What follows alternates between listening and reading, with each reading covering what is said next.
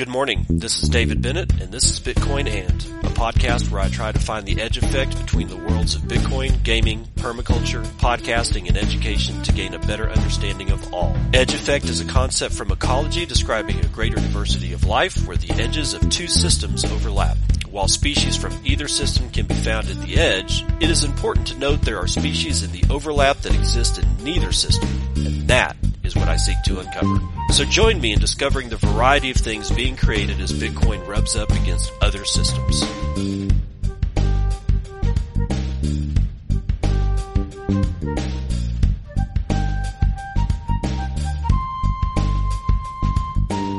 It is 11:02 a.m. Pacific Daylight Time. It is the 10th day of the 10th month. That's Spooktober for you, 2023. And this is the Palindrome episode 808 of Bitcoin. And I didn't come to you yesterday. Nope, I didn't do a Monday. I didn't do a Monday show.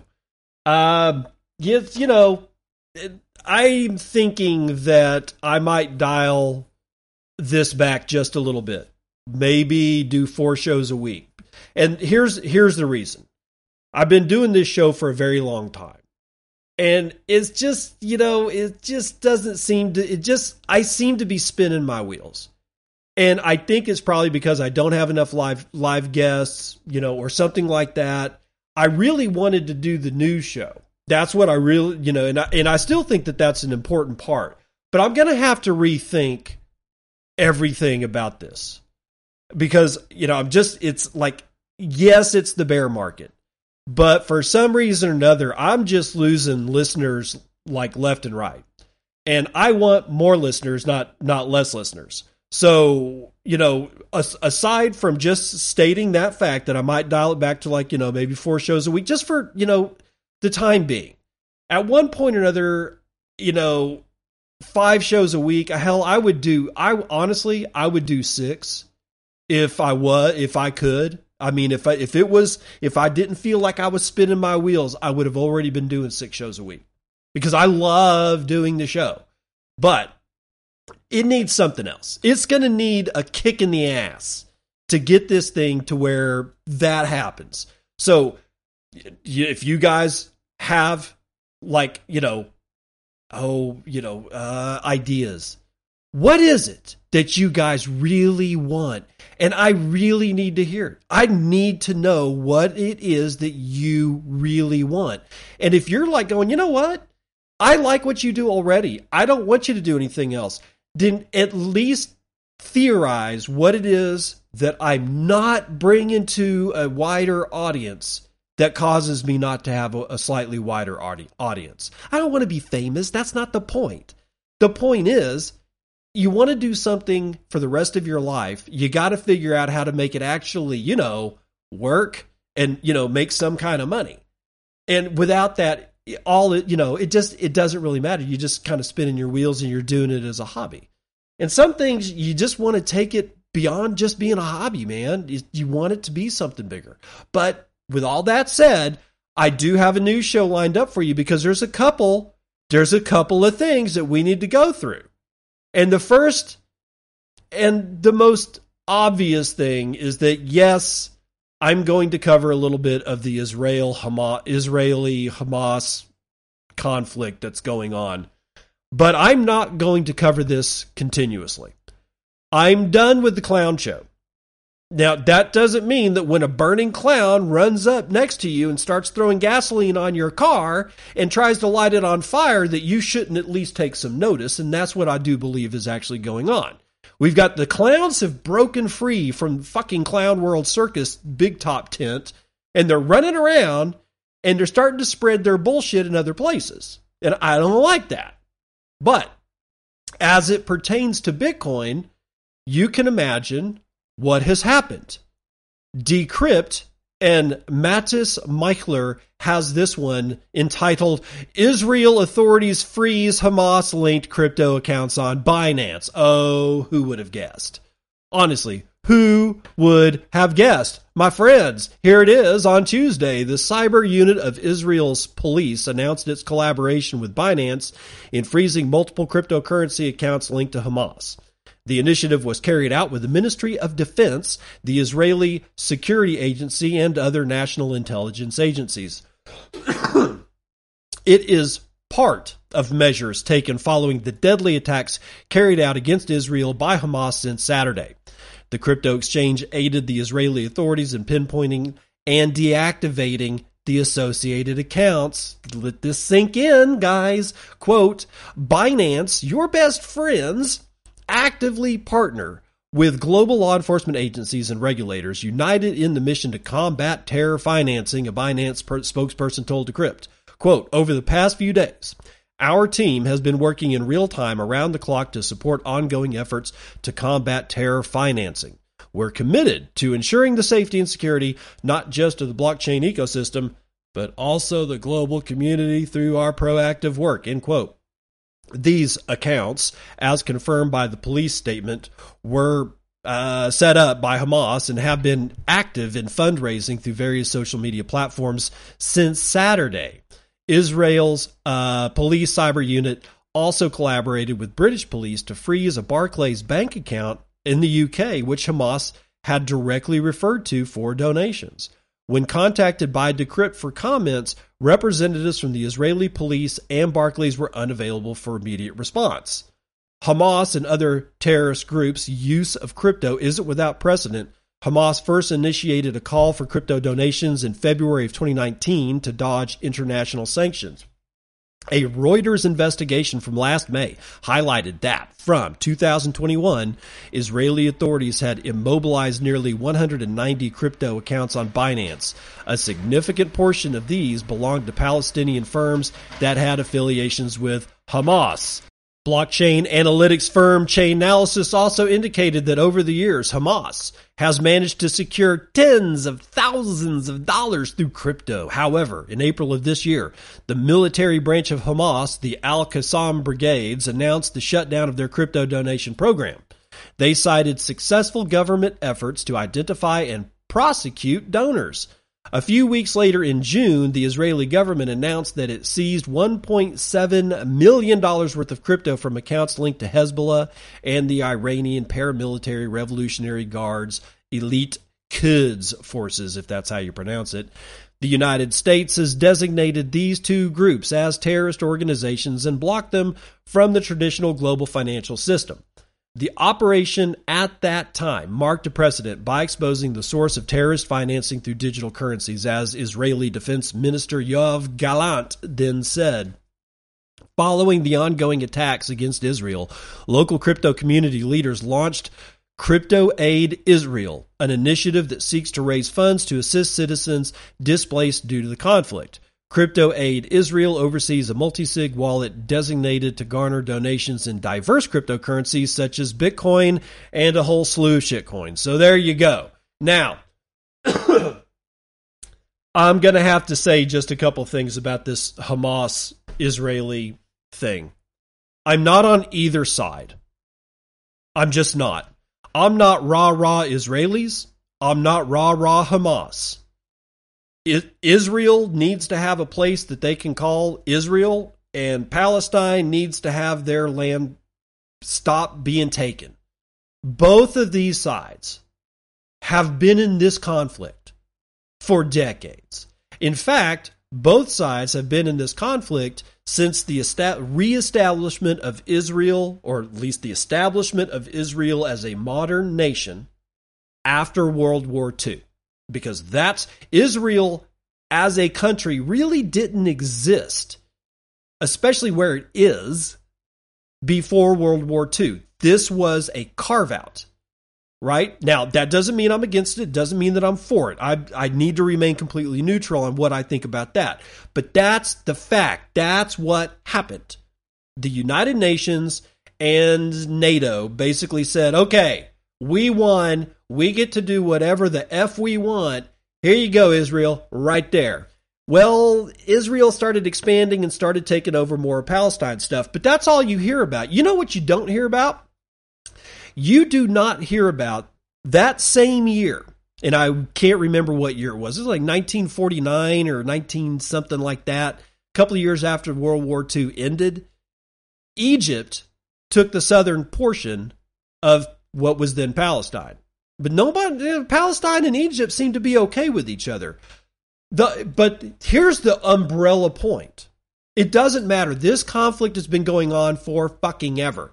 And it just so happens that this shit decides to blow up right when oil prices are starting to dive again. Right when we really need a screen, a smoke screen for bonds and yields and the fact that we just can't seem to get inflation under control. And it just so happens to occur right at the damn time that basically everybody is bored with Ukraine. We're bored with the Ukrainian-Russian thing. Everybody had the Ukraine flags. We support Ukraine. We stand with Ukraine. Now, that's just done because the collective Western world has the attention span of a dead fucking gnat. That's right. And I think the whole Russian-Ukraine thing is bullshit. I think this Israeli-Hamas thing is bullshit. Do they have actual real reasons to be pissed at each other? Yeah, of course. But honestly, it just so happens that all this shit blows up right now when the world's financial legacy structures are crumbling in front of us. Everybody needs a distraction, or what? We'll pull out nooses and guillotines, pitchforks and torches, and start marching up on the hallowed halls of those who seek to rule us. Because people are getting pissed off. They're getting pissed off. They've been getting pissed off. I keep thinking, like I said it on Nostra the other day, or actually on, I guess it was Saturday or Friday night, after the Hamas, Israel thing blew up. I was guessing that maybe, is it this one that will be the straw that breaks the camel's back? That's not, there's something fishy about it.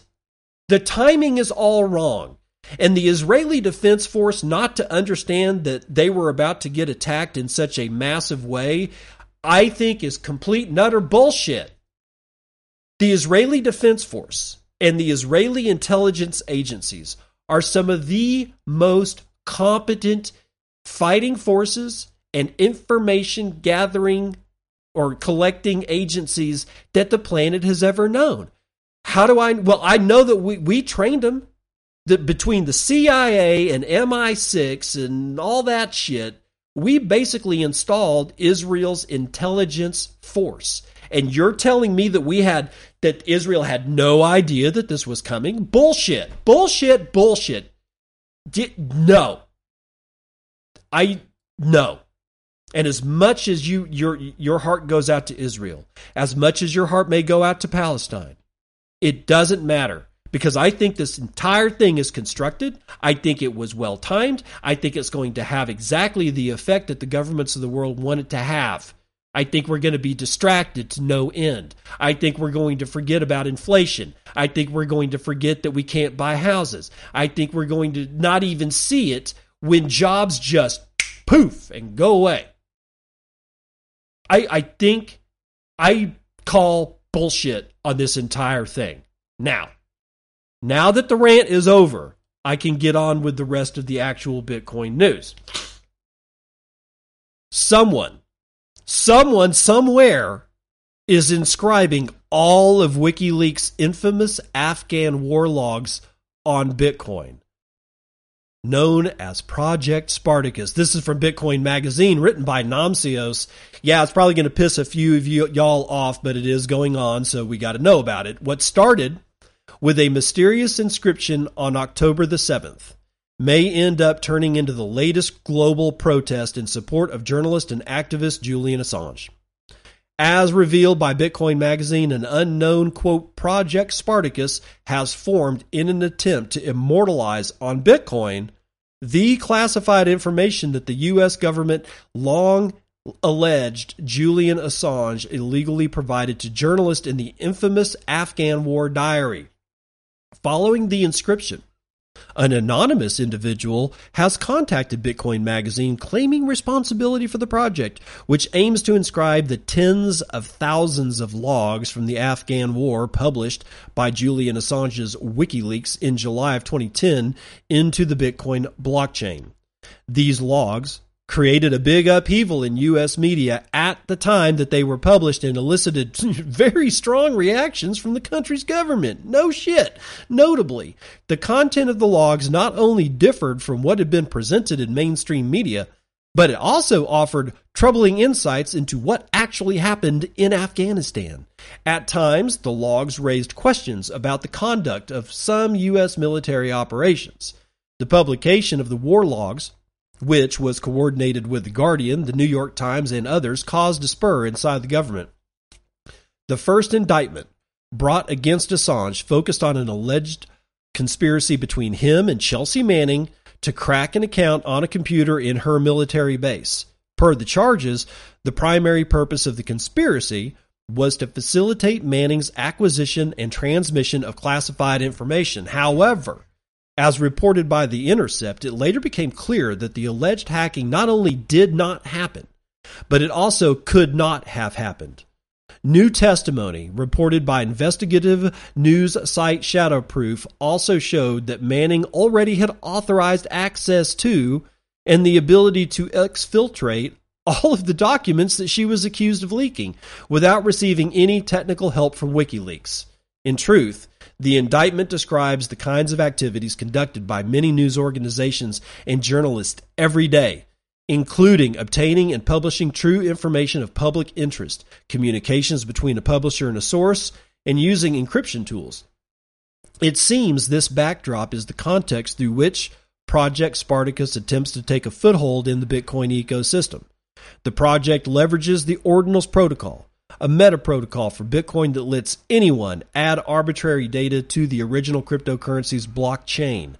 Given the properties of Bitcoin and its decentralized network of nodes, once data is added to its blockchain, it can never be removed nor altered. Such properties are seemingly great for the use case of combating censorship of information. Under this light, it seems Project Spartacus aims to take a stand towards freedom of information and knowledge, making it impossible for anyone to mess with the data that Assange risked his life to make public. The journalist currently faces potential extradition to the U.S. despite being an Australian citizen and not having committed alleged offenses on United States soil. The outcome of the extradition process remains uncertain, and concerns continue to grow regarding his future and whether he will ever again regain his freedom. Project Spartacus's website provides a public interface through which any person can inscribe, Ordinals jargon for adding data to Bitcoin, a war log. There seems to be no fees associated with this action apart from network fees, a necessary component to any transaction on the network. The page also features a donate button, which opens up a panel that you can donate to. A huge rectangular button appears on the main page reading Publish War Log. Upon clicking, the process of inscribing a war log is triggered. The user is given the option to choose how many logs to inscribe, with a maximum of 300 war logs per transaction.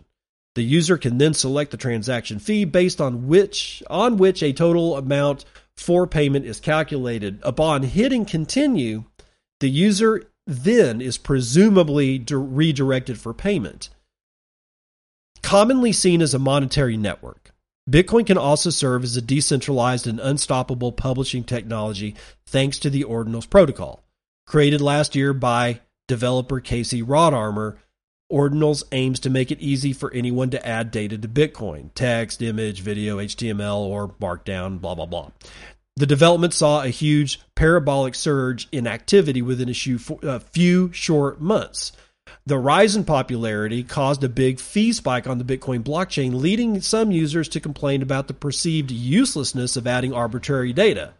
Project Spartacus takes a spin on Ordinal's popular use case of doing NFTs on the mother chain to seemingly focus on complete data finality on a decentralized chain of information which is run by tens of thousands of nodes in hundreds of different jurisdictions around the world. In this sense, Ordinals may very well be the ultimate publishing tool that many in the world have been looking for to fight information censorship and tampering. Okay. Now, hold on. I need to look at something here. Okay. You may not like ordinals. I don't. I mean, the whole inscriptions thing is the numbering system is, from what I understand, is still broken. It's not going to get fixed. People had every right to get pissed off about inscriptions and ordinals. And they also still, to this day, have every right to get pissed off that Julian Assange's Afghan war logs are now going to be permanently on the Bitcoin blockchain, bloating the blockchain. Of course, we have to actually look at the word bloat. Bloat, generally speaking, has a negative connotation to it, right? I mean, it just means that it's worthless, but it makes it big. You're bloated. It's worthless water, and it makes you big and uncomfortable, blah, blah, blah. Okay. But that doesn't necessarily mean that just because it's Julian Assange's war logs doesn't make it any less bloated in the eyes of some users. And why do I say that? Because I want to make it clear that the war logs are still around. They've been around since 2010. Do we need them on Bitcoin? And there is a very good argument as to yes, we do.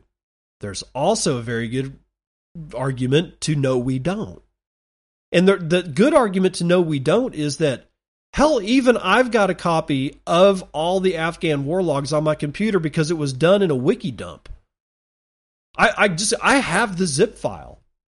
If anybody wants the zip file of the WikiLeaks dump, I've got several of them. I've got all kinds of stuff. And so many other people do.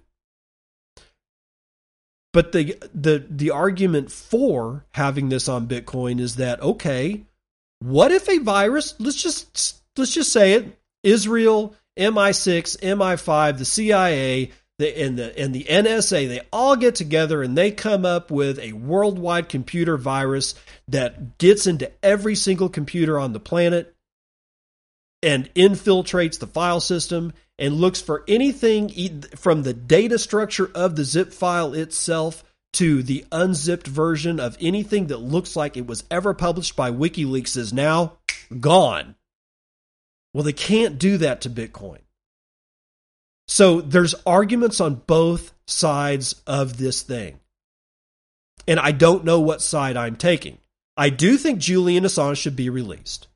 I don't know what, I mean, everything about all these governments saying what he did, what Chelsea Manning did, what Edward Snowden did, how it's all illegal and it's all, it's all bad. It's all bullshit because they were bringing to light crimes committed against humanity by some of the world's largest government organizations on the planet.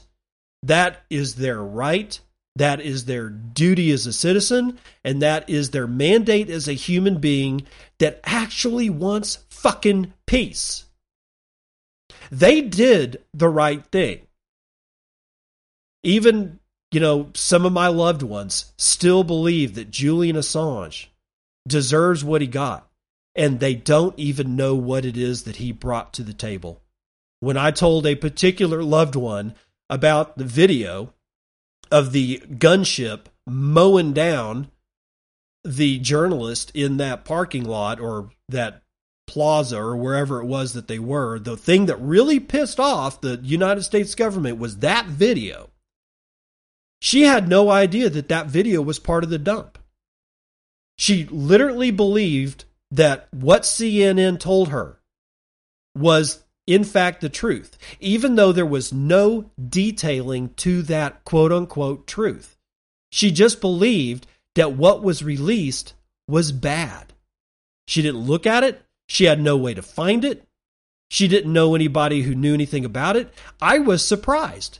For years, this shit's been out, and this was this year that I'm talking to her, and I have to tell her what it was that was in the Afghan war logs.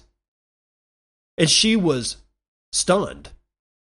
She was like, wait a minute, that doesn't make sense. Why would we do that? And I was like, oh no, it gets worse. You see, if you had seen the video, you would have seen the children in the van, and then that van get pelleted by 50 caliber rounds from a fucking Cobra attack helicopter. And she's like, what? And I'm like, yes, it's all on video. That's why he's screwed. I guarantee you that 90% of the people that know anything about Julian Assange or the Afghan war logs do not like Julian Assange because they just believe the narrative that they were told and have absolutely no idea what's in those logs. They've never looked at them. They don't know how to go get them. If they were handed a zip file, they don't even know how to unzip it. That's what we're up against. So maybe, just maybe, Ordinals in this one particular case has a reason to exist. It sure as shit isn't for any of the other reasons, but for this one, I'm going to give it a pass. And there's some other things that can be done with Bitcoin too. There is. And if you have been, unless you've been living under a rock, then you've probably heard about the Bitcoin virtual machine, also known as, well, BITVM. That, to me, means Bitcoin Virtual Machine, or at least Bit Virtual Machine. But Shinobi has written up something for Bitcoin Magazine entitled The Big Deal with BitVM. Arbitrary computation now possible on Bitcoin without a fork. So ordinals happened and inscriptions happened without a fork. Now we have computation on Bitcoin, also not using a fork. This will cause the same problems between the haves and the have-nots. And what I mean by that is we got to have it versus we better not have it. Right? You're going to bloat the blockchain. You're going to kill Bitcoin. It's going to die. Well, if Bitcoin's going to die because of inscriptions, ordinals, and BitVM, then Bitcoin needs to die. But it's not going to.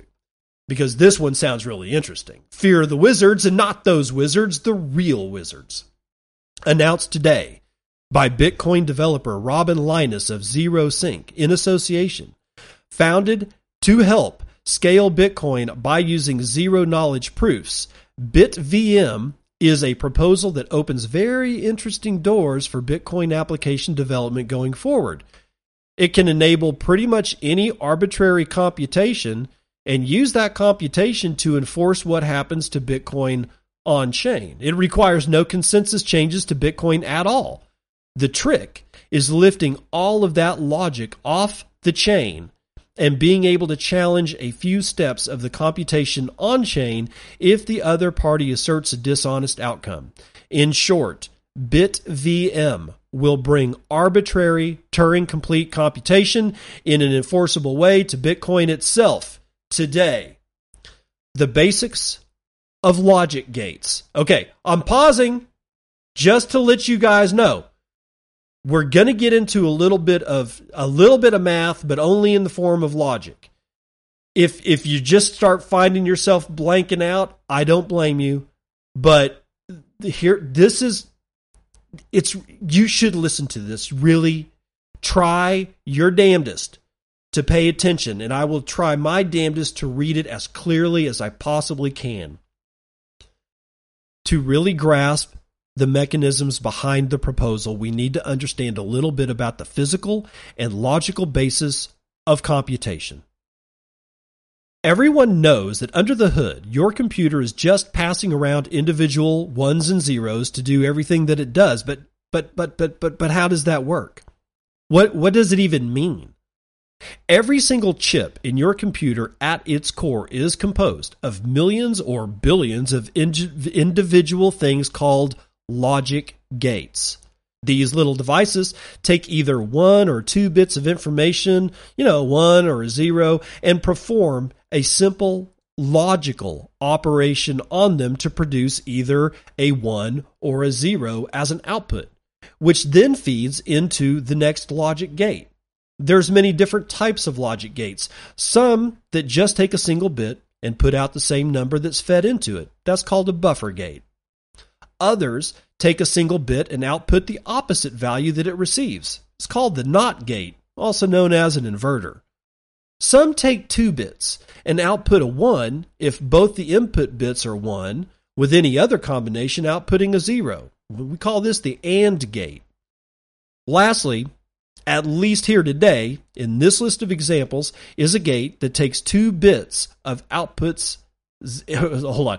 Is a gate that takes 2 bits and outputs 0 if both inputs are 1s and outputs 1 for all other bit combinations. That's called the NAND gate. NAND, which I understand it to be the not and, or the inverse of and. The interesting thing about a NAND gate is that you can build any other type of logic gate from just NAND gates. It definitely won't be as efficient as just making a special purpose version of another gate, but it will get the job done.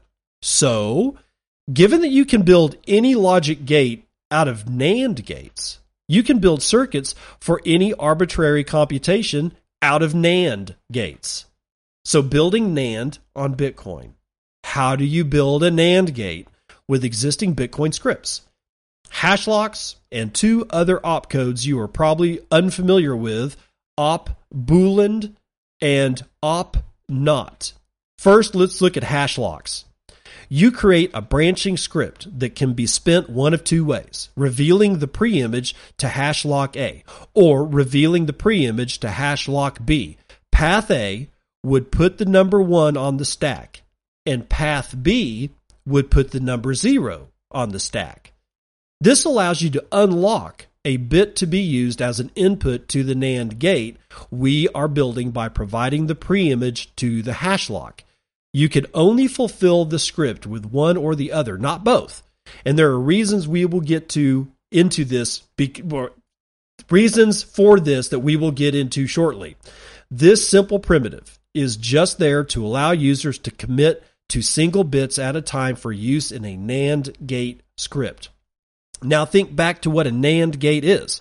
It takes 2 bits and it outputs 1 bit. If the input bits are both 1s, then the output has to be 0. If the input bits are any other combination, the output is 1. You can use the 2-path hash lock trick above to commit to both inputs as well as the output. You just need a way to verify the output is correct. This is where op boolean and op not come in. After you have picked which values to assign as inputs and which output value to verify it against, you can take advantage of a really neat trick. Op boolean does the exact opposite that NAND does.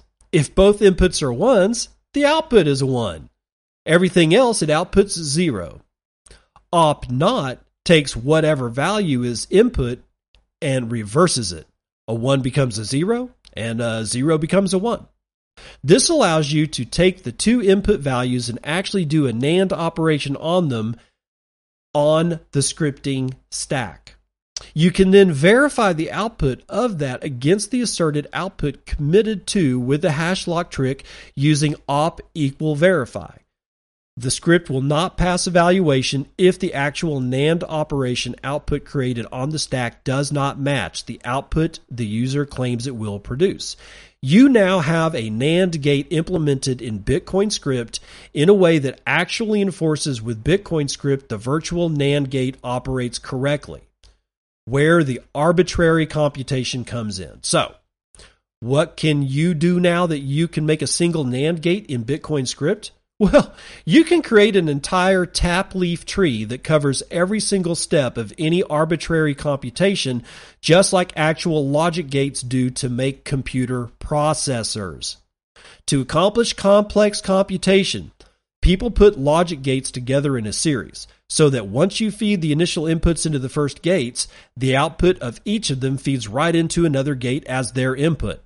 The first thing is accomplished here by tying hash locks together appropriately between gates. For example, if one gate script has a choice between the preimages of value C1 or C2 as an output, the next gate in the series uses those same hash lock values in the matching input. This way, the only way for someone to lie about the result from the previous gate is to reveal the other C hash lock. We can use this as a penalty mechanism. Both users take whatever computation they want to engage in and break it down into a circuit of only NAND gates doing the computation gate by gate. They then take and encode every individual gate in the circuit with the appropriate hash lock choices for each circuit step and encode it into a tap leaf tree that a single UTXO can be locked to.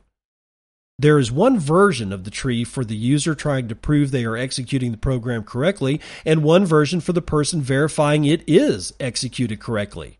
Now what they do is pre-sign a series of transactions for a challenge in response game that can be executed on-chain. Ideally, the entire computation is run through and verified off-chain, and users cooperatively settle it by spending the funds together to the appropriate person based on the computation's outcome. If the prover stops cooperating, however, the verifier can challenge them on-chain. Step 1 is loading money into the scheme. One script path will let the prover just claim the money unilaterally after a time lock. The next script path will let the verifier instantly claim the money if they can show the pre-images to both the possible values for any input or output of the current gate. The next script path will allow the verifier to force the prover to execute any specific gate contract on-chain. This path requires the verifier to release another hash lock preimage that only they have, functioning as a lock for each gate challenged to the prover. This guarantees that the prover can only execute that particular specific gate. The verifier's pre-signed transaction for that path will spend it to a script with the following script paths. The verifier takes the coins after a time lock, or the prover executes the gate and spins the coin back into the script like the first one. The prover can claim the money after a time lock. The verifier can claim it instantly if showing both preimages to any single hash lock pair, or the verifier can challenge the prover again. Only a few rounds of this scheme will guarantee the contract settles correctly. Either the verifier runs out of pre-signed transactions to keep challenging the prover, because the prover keeps demonstrating correct execution of each gate, and the prover claims the fund, or the prover does not respond to a challenge because it would allow them to be penalized, and the verifier claims the funds after a time lock, or the prover actually does execute a gate incorrectly on chain, and the verifier claims the funds immediately. Ideally, everything happens off chain and is settled cooperatively. But if cooperation fails, there literally is no other outcome after just a few rounds on chain than the contract settling correctly. So that was a hell of a mouthful, but where do we go from here? Certainly, a proposal of this magnitude will be discussed for some weeks moving forward. The amount of data needed to be processed and generated is enormous. We're talking tap trees with leaves numbered in the billions, and pre-signed transactions to go with them, all at least a few hops long to ensure accurate settlement. The off-chain data management cost is absolutely massive. The other big limitation of this scheme will only work with two parties, one playing the role of proving correct execution, and the second playing the role of verifying correct execution. While it is possible future research finds a way to generalize this to more participants, bad sentence, I at least see no clear path to accomplishing that.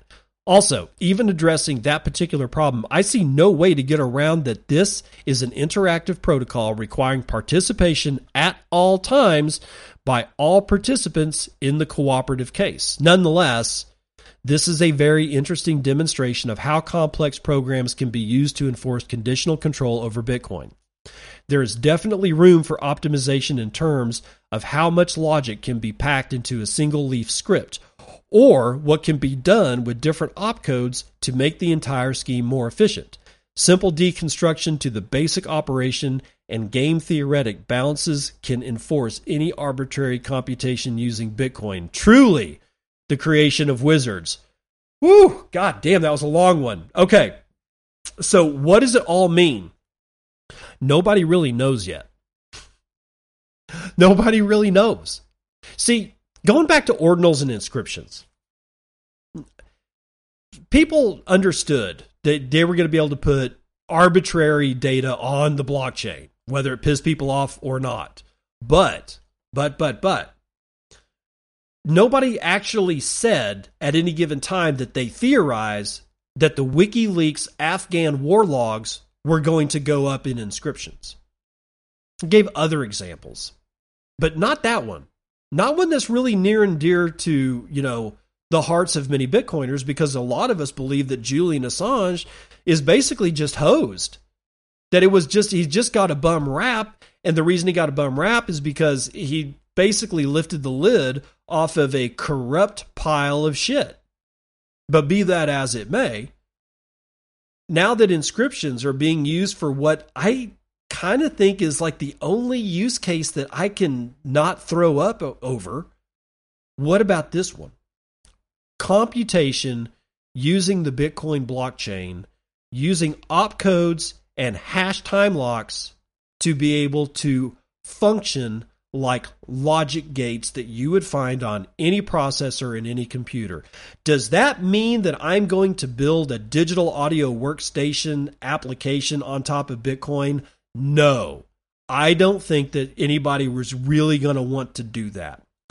I think this is more applicable to contracts, like is said in this, but what kind of contracts? Well, think of a discrete log contracts, DLCs, proving that an event happened. But in this case, having the actual Bitcoin blockchain be the arbiter of enabling the computation to make a check on whether or not the event actually happened or it did not happen, and then execute the contract to the person that whichever one of the people, quote unquote, won the bet. And I used to think, why is it that we're always designing shit on Bitcoin to bet on? I don't get it. It doesn't make any sense to me. I don't like it, but whatever. I think what it means is that when you look at a bet between two people, doesn't even need to be people, company, institution, people, two rats if they're able to do it, I don't know, it doesn't matter, but two entities, and one says X is going to happen and one says Y is going to happen, and they connect with each other through some kind of medium of exchange. Doesn't have to be money.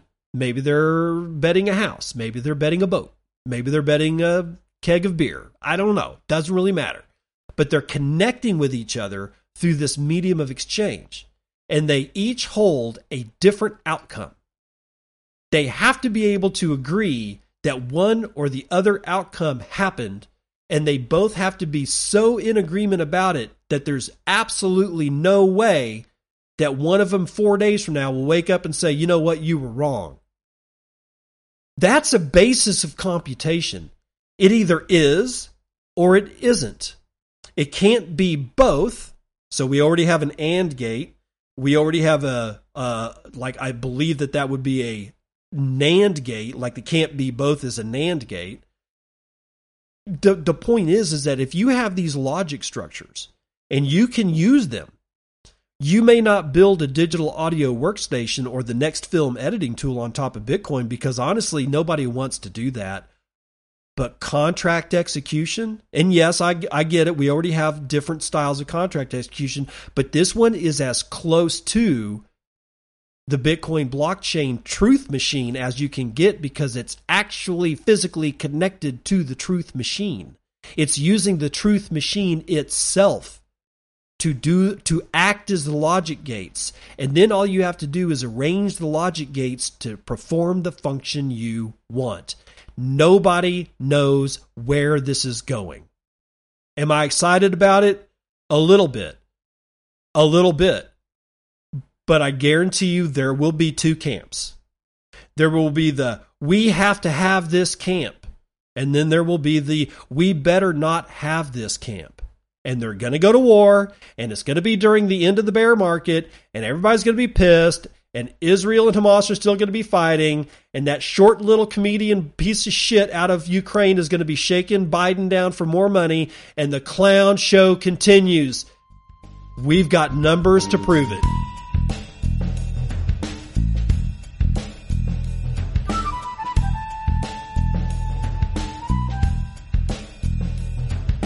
we're not starting off with futures and commodities just yet, because we have this one from CNBC that describes, well, pretty much everything in a few short paragraphs.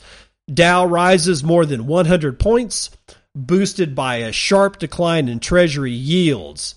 Again, this is CNBC.com. U.S. stocks rose Tuesday, boosted by a drop in Treasury yields at Wall Street, assessed the geopolitical risks of a protracted conflict from the, you guessed it, Israeli-Hamas war. Yes, that's right. The benchmark 10-year Treasury yield was down more than 15 basis points at 4.626% as investors turn to the traditional safe haven amid the conflict. You see where this is going? I'll explain it in a second. These movements reflect the bond market's first reaction to the Israel-Hamas conflict as it was closed on Columbus Day. Oil prices also eased after rallying in the previous session, providing relief to investors. West Texas Intermediate and Brent futures are both down 0.2% on Tuesday. The decline in yields gave stock a lift, or stocks in general a lift, as Wall Street remains concerned over the recent quick rise of interest rates. Investors may be looking past the geopolitical risk caused by the Israel-Hamas war, helped by Friday's stronger than expected September payrolls report and optimism ahead of a slew of third quarter earnings this week. Okay, that's all we need to start our day. What's going on here? Every single time something like a war breaks out, people run to bonds for what? Safe haven and risk-free rate of return. But over the past few months, with Jerome Powell running like a chicken with his head cut off and bleeding interest rates everywhere, all of a sudden,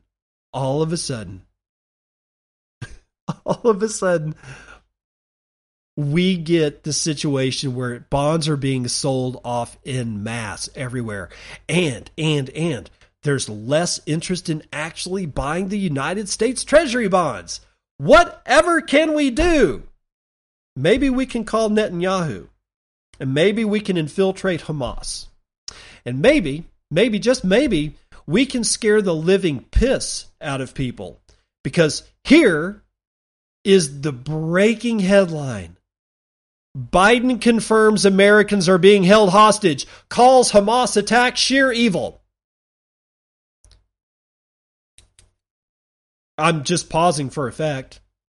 Really? Oh, now Biden has told us that Americans are involved. Americans are being held hostage. Oh my God, that brings it here to America. This shit's going to escalate. And as it escalates, guess what? You're going to have buyers for the United States Treasury bonds, which is going to do what? It's going to push the yield rates down. Oh my God, it's like fucking magic. It's like magic. Just when we needed it the goddamn most. We can fight inflation and have people still buy the Treasury bonds all at the same time. And maybe give the young people hope. Just hope that might be able to buy a house at something less than 8% interest rates. You see how this shit works? The timing is everything. Always remember that. The timing is everything. Brent, North Sea, is down just over half a point at this time to $87.64 a barrel. West Texas Intermediate is down 0.5% to $85.95 a barrel. Natural gas, however, is up almost half a point to $3.39 a thousand cubic feet. Gasoline is up $1.05 in percentage point terminology to $2.26. Again, good luck trying to find that price at any pump anywhere in the country. Gold is actually doing well today, up half point to 1873.3, as you can expect. Silver is also rallying by a tenth of a point, $21.94. Platinum is down a quarter of a point. Copper is down a half, but palladium is up almost 4 points. Ag is fully mixed. A biggest winner today is going to be lumber, 2.15% to the upside. Biggest loser is going to be wheat, 2.5 to the downside. I got live cattle is down 1/5 of a point. Lean hogs are down 1 1/3. Feeder cattle is up 1/3 of a point. The Dow rallying, well, by 1/2 a point. 33,981 for your Dow index. S&P is 0.68% to the upside. NASDAQ is 0.68% to the upside. And the S&P mini is 1.25% to the upside. What are bonds doing? Oh my God, all the bond yields are down. Oh my God, oh, it's awesome. Like we were talking about, the 30-year is down 0.114% to 4.828% yield. The 10-year is down 0.13% to 4.653% yield, and the 2-year is 4.978% yield. That is after it was down 1/10 of a point. It worked. People are interested in buying bonds again. I can tell because the yields are going down. It's amazing. It's just, doesn't it just work like fucking magic? The way that we can just take real people's lives, their hopes for their family and hopes for their future, and mash it with a whole bunch of fiat currency and legacy financial bullshit and make a shit pie. Isn't it amazing how that works? How the minute that you inject some poor asshole walking down the street minding his own business with your bond yield bullshit, that he ends up losing his ever-loving mind and will just follow Biden and say, yes, by God, Americans are in the mix in Israel. Hamas must be evil. Israel is good. And whether or not you believe that or don't believe it, it doesn't matter. It is a fucking shit show. And it's had every effect you could possibly imagine. Congratulations, United States government. You did well. Did you not? Except that the dollar's not reacting well. The dollar index 105.84 after a 25 point drop. Actually, it's 23% to the downside, but 0.23% to the downside, down 1/4 of a point. But my God, this attack of sheer evil and Americans being involved, I would have expected that to have gone up. But whatever. Because the only thing that really matters at this point is what? Boys and girls, ladies and gentlemen, Damen und Herren, Bitcoin. $27,363.93. I suppose we're getting a sell-off because people are running into bonds. Yes, because bonds are the safe haven. Yeah, blah, blah, blah, blah. Whatever.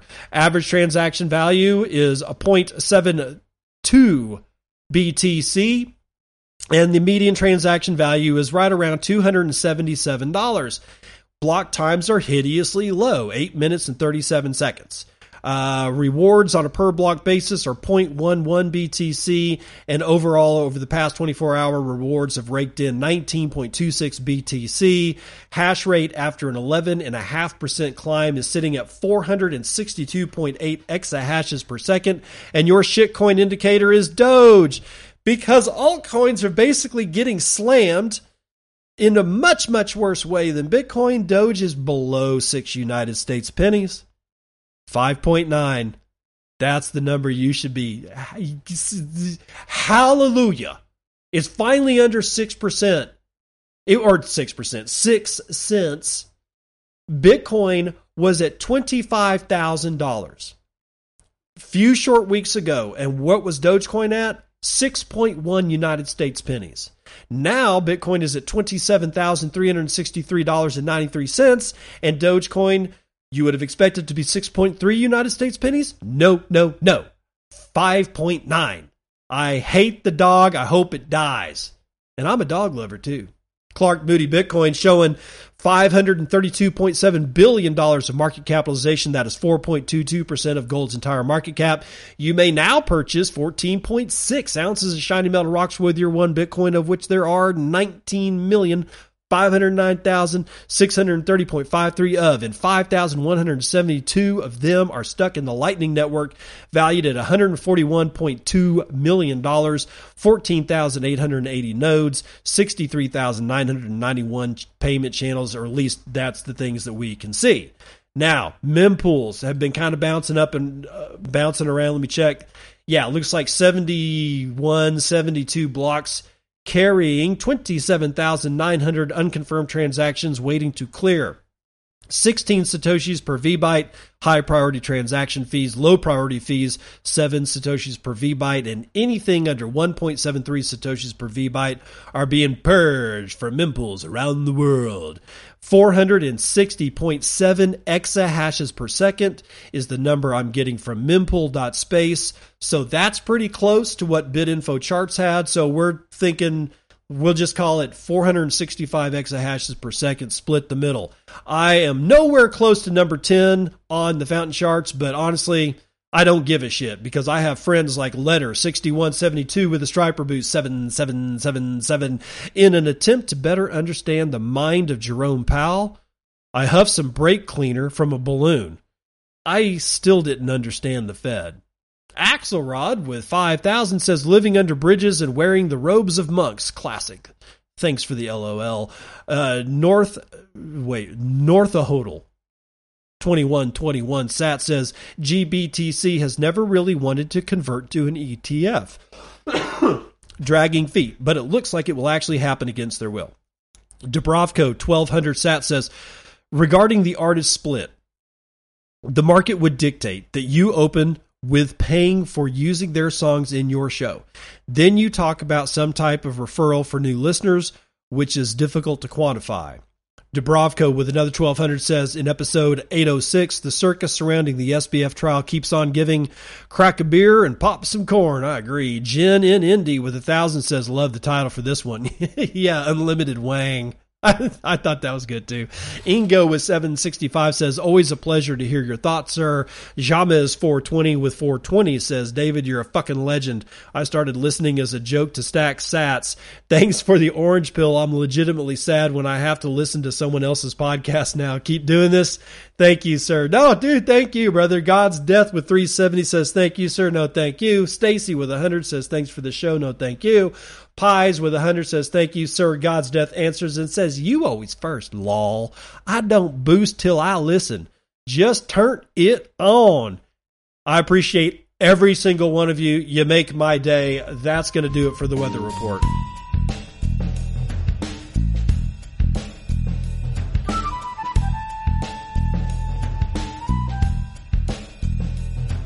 Welcome to part 2 of the news that you can use announcing Strike Private. Jack Mallers posting this to the Strike blog says, yo, today I'm excited to introduce Strike Private, our new service for high net worth individuals, businesses, family offices, and institutions. At Strike, our mission is better money. Through Bitcoin, we believe we can build better financial services, better payments, better savings, better access, better equality, better money. Since Strike was founded, we've been focused on building a better Bitcoin experience that's accessible to all. With Strike Private, we're excited to expand our services to a new audience and partner with our private clients on their personal Bitcoin journey. Strike Private is currently available for a select number of clients. We're excited to announce the service publicly and expand access to more clients on a rolling basis. If you're interested in a consultation, get a hold of them at private@strike.me. That's private@strike.me. So new, new service for the richy rich. That's not exactly true. I could have a lawn mowing service and probably have access to Strike Private once he rolls it out to the rest of it. But it's the high net worth individual thing. And what does this do? It's competing with Swan and River is essentially what this is doing. So it's good to see that we have competition continuously rising up, and I love Jack Mallers. Seems to be a good guy. Hopefully he never falls off his horse. He always continues, this should be like champagne toast. Like, may your days be ever bright, and may you never custody with a third party or something like that. And I hope that Jack Mallers never custodies anything from Strike with a third party, that they keep it all in-house, because then, well, you don't get into the bullshit, and nobody likes the bullshit. Okay, SEC says stupid shit. That actually should be the title of today's show. Nicholas Morgan from Decrypt. Crypto has no innate or inherent value, SEC argues in Coinbase case. The Securities and Exchange Commission is arguing that cryptocurrencies lack any innate or inherent value as part of their case against Coinbase in federal court, prompting eye rolls from Coinbase and crypto watchers. In response to a motion to throw out the agency's lawsuit filed over the summer, the SEC petitioned a judge to reject Coinbase's stance that cryptocurrency trading does not count as an investment contract between parties.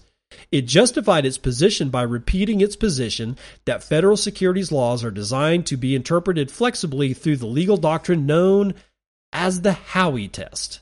Under Howey, the SEC has argued for decades that investments ranging from whiskey caskets to chinchilla farms can be regulated as investment contracts. However, it says that many cryptocurrencies differ only because they, quote, have no innate or inherent value on their own, whereas the tokens it cited in its lawsuit meet the criteria under the Howey test. Quote, if crypto assets embody some underlying value, that value is accessed through the digital token, the SEC wrote in its filing. Quote, but the token has no innate or inherent value of its own. It is tied to its underlying value, which for the crypto asset at issue is, in this case, is the investment contract, end quote. But the SEC's arguments were brushed off by Coinbase's chief legal officer, Paul Grewal, who dismissed their motion, quote, more of the same old position. Quote, the SEC's argument today would mean that everything from Pokemon cards to stamps to Swifty bracelets are also securities. As New York Congressman Representative Richie Torres made so clear last week, that is simply not the law, nor should it be, Grewal wrote. He was referring to Representative Torres's questioning of Gary Gensler at a House Financial Services Committee last month. Stuart Alderty, I guess is how you pronounce it, the chief legal officer for Ripple Labs, which won a partial victory against the SEC in July after being sued, also took to Twitter to ridicule the SEC's argument. He says there is so much wrong with the SEC's brief in the Coinbase case, I don't know where to begin. Let's start with the SEC claiming, without citation or support, that digital assets have no innate or inherent value while collectible baseball cards do. As part of its June 6th lawsuit against Coinbase, the SEC listed several altcoins it labeled as unlicensed securities, including Solana, Matic, and Cardano. The developers for these tokens have balked at this designation, and Coinbase has rebuked the charges against it. The question for cryptocurrency's value has been asked since the earliest days of the technology. Unlike fiat currency like the US dollar, tokens do not have the legal backing of a government entity, and ones like Bitcoin were designed to exist apart from a central authority. Instead, tokens' value is mostly determined by the market forces of supply and demand. So, the SEC, you knew they were going to do it at one point or another, and I mean, I'm not rah-rahing for Cardano, God forbid, or for XRP or anything like that, because that's all a worthless scam. But when I immediately apply that to an argument against Bitcoin, and my eyes just roll because I know the truth. No, and it's just like the SEC at this point, which I think thankfully the SEC doesn't even look at Bitcoin anymore. They haven't actually looked at Bitcoin itself as a problem for years, right? It's all the rest of them that have all their shit to worry about, but it's still, every time the SEC says something like this, I just think of somebody telling me how Bitcoin has no inherent value, and then I will ask them the question, how long have you spent studying how Bitcoin actually works? And they'll say none, because I already know that it's valueless. Yay! Again, 90% of the people that are watching CNN actually believe that the Hamas-Israeli war is completely organic, totally happened with it, it was totally a surprise. There's no way that this was not going to happen. Yeah, this is what we deal with. And this is why Bitcoiners are continuously pulling their hair out of their head, because they're constantly dealing with bullshit like that. And bullshit like, even RFK he's leaving. Pro-crypto RFK Jr. has left the Democrats to campaign for U.S. president as an independent, as promised on October the 10th, or it was either that or the 8th. He swore he was going to do it, and it looks like he's done it. Cointelegraph, Derek Anderson is writing it. Let's see what he has to say. Pro-crypto candidate for the presidency, Robert F. Kennedy Jr., announced on October the 9th at a rally in Philadelphia that he was dropping his bid for nomination in the Democratic primary to run as an independent instead. I'm here to declare myself an independent candidate, he said. Kennedy has been a supporter of crypto. Yeah, that's all we really need to know. Honestly, is the fact that now RFK Jr. has done it. He's left the Democrat ticket. He's going independent. He's made the announcement. There's no turning back. RFK is now running as an independent presidential candidate. He is the only other guy that has any hope in hell of beating Biden or Trump. And Trump's the only other guy that has any hope in hell of beating Biden or RFK, and Biden's the only guy that has a hope in hell in beating Trump or RFK. That's the triangle that you're looking at. From a political standpoint, the most important election of our lives, which is coming up and is always the most important election of our lives. It was the most important last time and the time before that, and the time before that. And it will be again and again. It will always be the most important thing ever. Unless you're talking about climate change, in which case you're being hosed on that shit too. But in either event, in this election, 2024, the only three people that matter is going to be Trump, Biden, and RFK Jr. Now, that doesn't mean that somebody can't move up, but I'm looking at the field of all of these cackling Jekylls, and I'm just not seeing anything of value. And I don't see much value in RFK or Biden, and honestly, I don't see a whole bunch of value in the Orange Man. I just wish we could pitch the whole fucking thing over a cliff. And just, I don't know, live our lives, trade with each other freely, stop shooting each other because the bond prices are crashing. Simple shit. But I'm just a psycho apparently. But we've got better fish to fry for the end of the show. I have Hostr. HOSTR, Hostr, decentralized web hosting solution on Nostr has been announced. No bullshit Bitcoin or nobsbitcoin.com takes us through it. Quote, Hostr is a decentralized web hosting solution using Nostr, a simple open protocol that enables global decentralized censorship-resistant social media. It provides free anti-censorship and fault-tolerant web hosting using relays that can be set up by anyone. Oh, well, I hope that they're right. Nostr Web Host, which is also known as Hostr, is a command line tool designed for hosting single-page applications or SPAs using the Nostr protocol and its distributed network of relay servers. This tool provides a seamless way to deploy and access your SPA on the Nostr network. Quote, the main focus of this project is to show a proof of concept for a proposed NIP for hosting content within Nostr, said @NoStranger on Stacker.news. If you encounter any issues or have suggestions for improvement, feel free to contribute to the project on GitHub, and that is Studio. Oh God, I'm not going to be able to give you this GitHub address because the name has got too many I's and J's in it all together and is freaking me out. Just go to the show notes and see if you can pull it out from there. I will have this particular announcement in the show notes. But this is good. I'm not sure. I think I have an idea of what an SPA actually is. And when you think about it, I think a lot of websites can get away with just having a single page. You don't have to have this huge file structure where you've got, everything nested and all this kind of other stuff and pages that link to other pages. I think in a lot of instances, somebody can just I just want a simple web page. and this would be it. And if it could be hosted by Nostr, well, shit. It's going to be interesting. It's going to be interesting.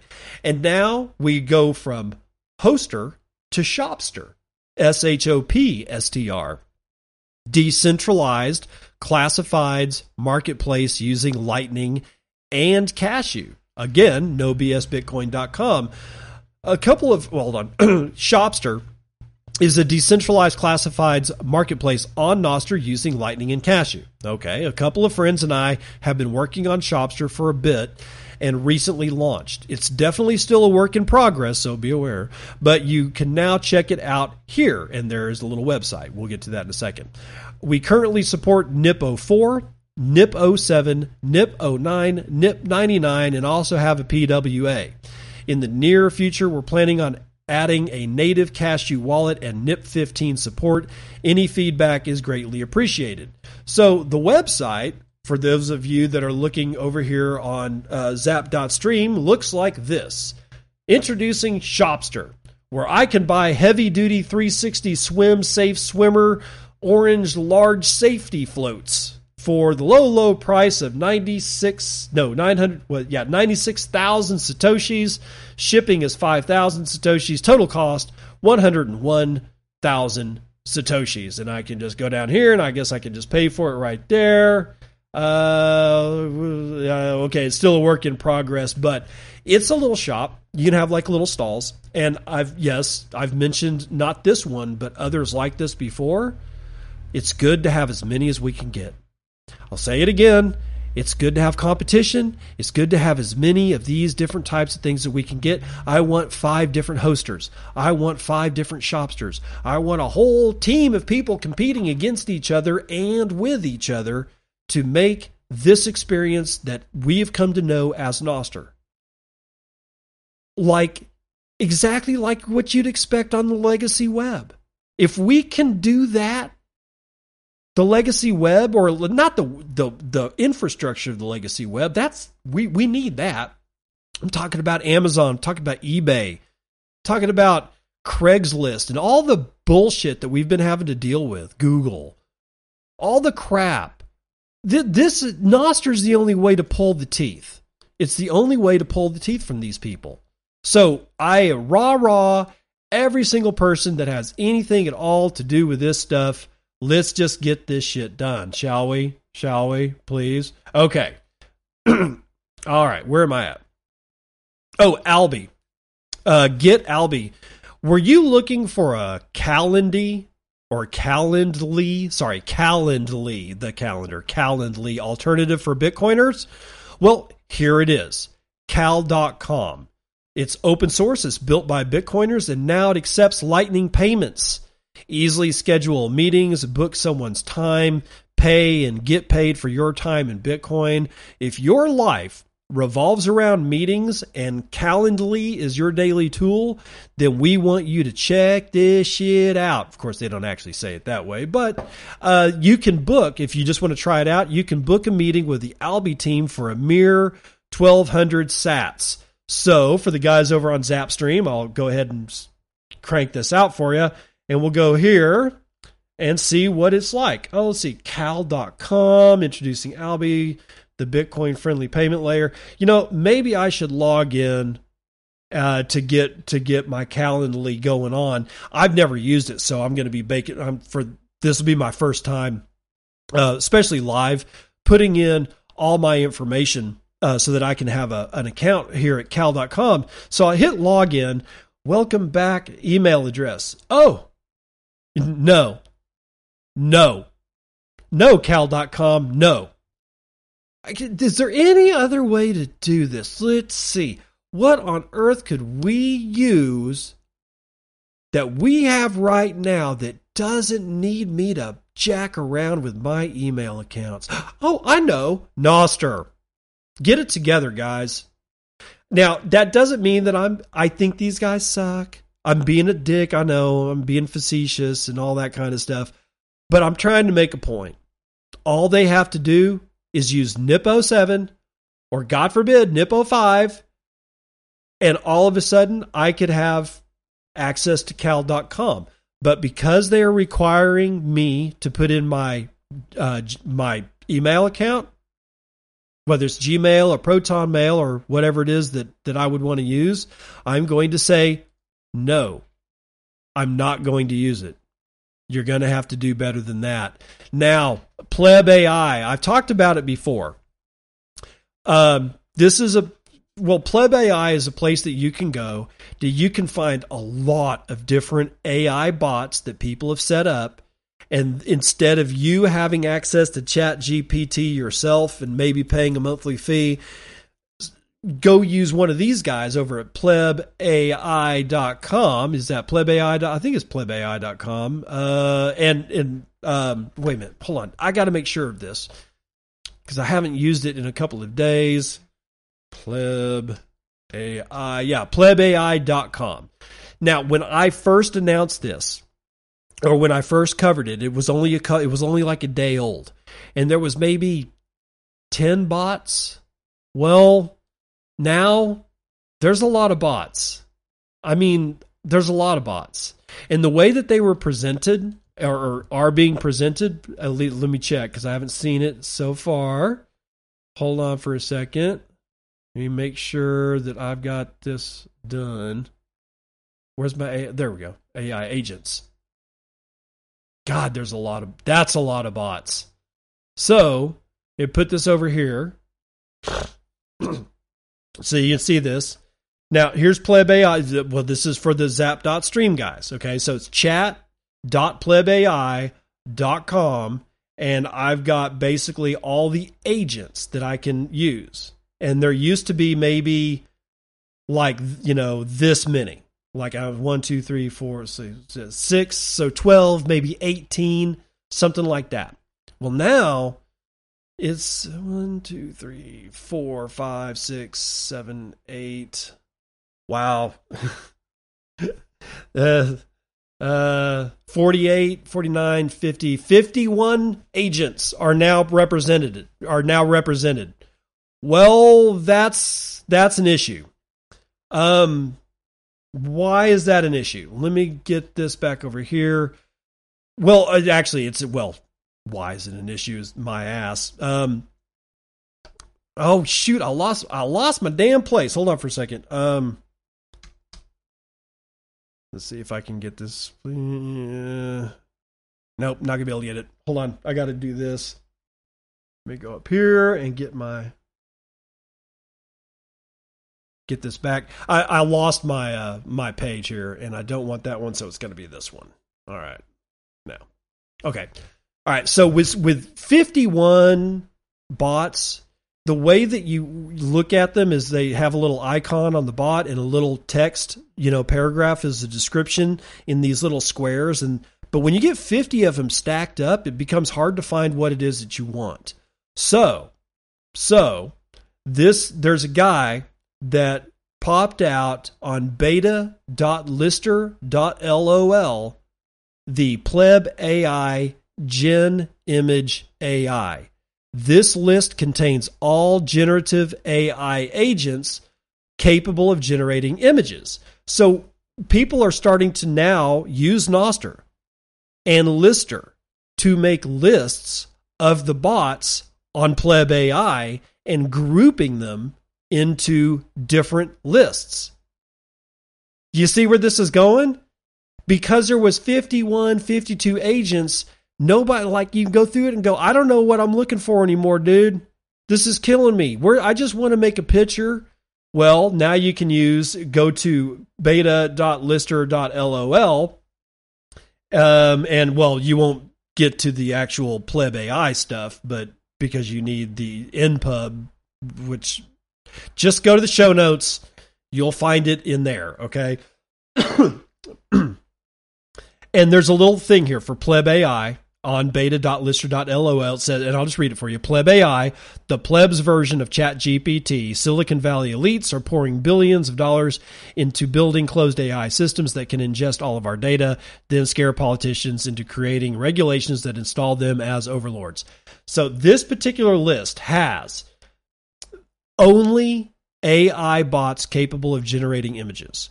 I presume that at one point or another, there may be another list of ones that do all just chat stuff. Maybe there will be like celebrity, a list of just the celebrity agents of AI. But this one you can use deliberate V2, epic photos, colorful images, dark sushi mix, fashion model, Gen animation, Gen image AI, realistic Asians, mania hentai, South beauty, cartoon images, and low light photography. Now understand that these things may or may not be plugging in to general AI models. And if they are, and you're wanting to produce something illegal, you may not get it. And if they aren't, you may produce something that is highly illegal, and, well, accidents do happen. So just be aware. But at this point, Pleb AI has gained so much traction that now you have secondary effects. Other people are going, we've got to group these. And I'll bet you that Pleb AI starts looking at this and starts going, we need to use this list that was made by this guy on Lister and start revamping our head page on our website so that people can easily identify all these different bots. And you know what this sounds like? Data vending machines, which I haven't mentioned in a long time. Pablo, F7Z, please, for the love of God, if you're listening, give us another dose of data vending machines. Not by making a new one, just say something about it to get people back into the whole data vending machine thing. This thing, all these things are blowing up. This is one of the coolest things that I've ever seen. Everybody is not looking at the price because their heads are down and they're building shit. And yes, it's a meme, but in the bear markets, we build. That's just what we do. Now, is there anything else? I do believe that we've got it all hammered out for the morning. That is going to do it for the morning roundup.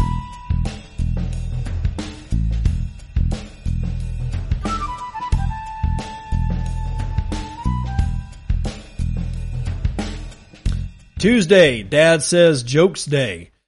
I opened my birthday card and loads of rice fell out. I knew right away it was sent from my Uncle Ben.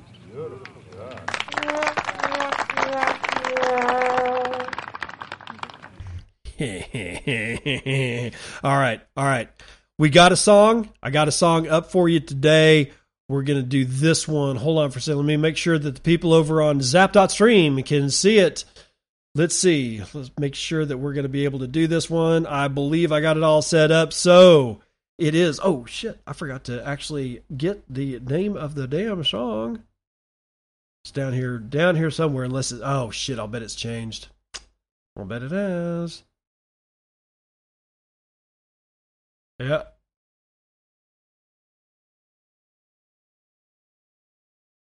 Oh, for God's sakes. Well, I'll tell you after the song. Hit it. Destructive of these ends, it is the right of the people to alter or to abolish it and to institute new government, laying its foundation on such principles and organizing its powers in such form as to them shall seem most likely to affect their safety and happiness. That line in the Constitution is being carried out by Bitcoin. Not by guns, not by militia, not by so-called domestic violent extremists. It is a silent revolution.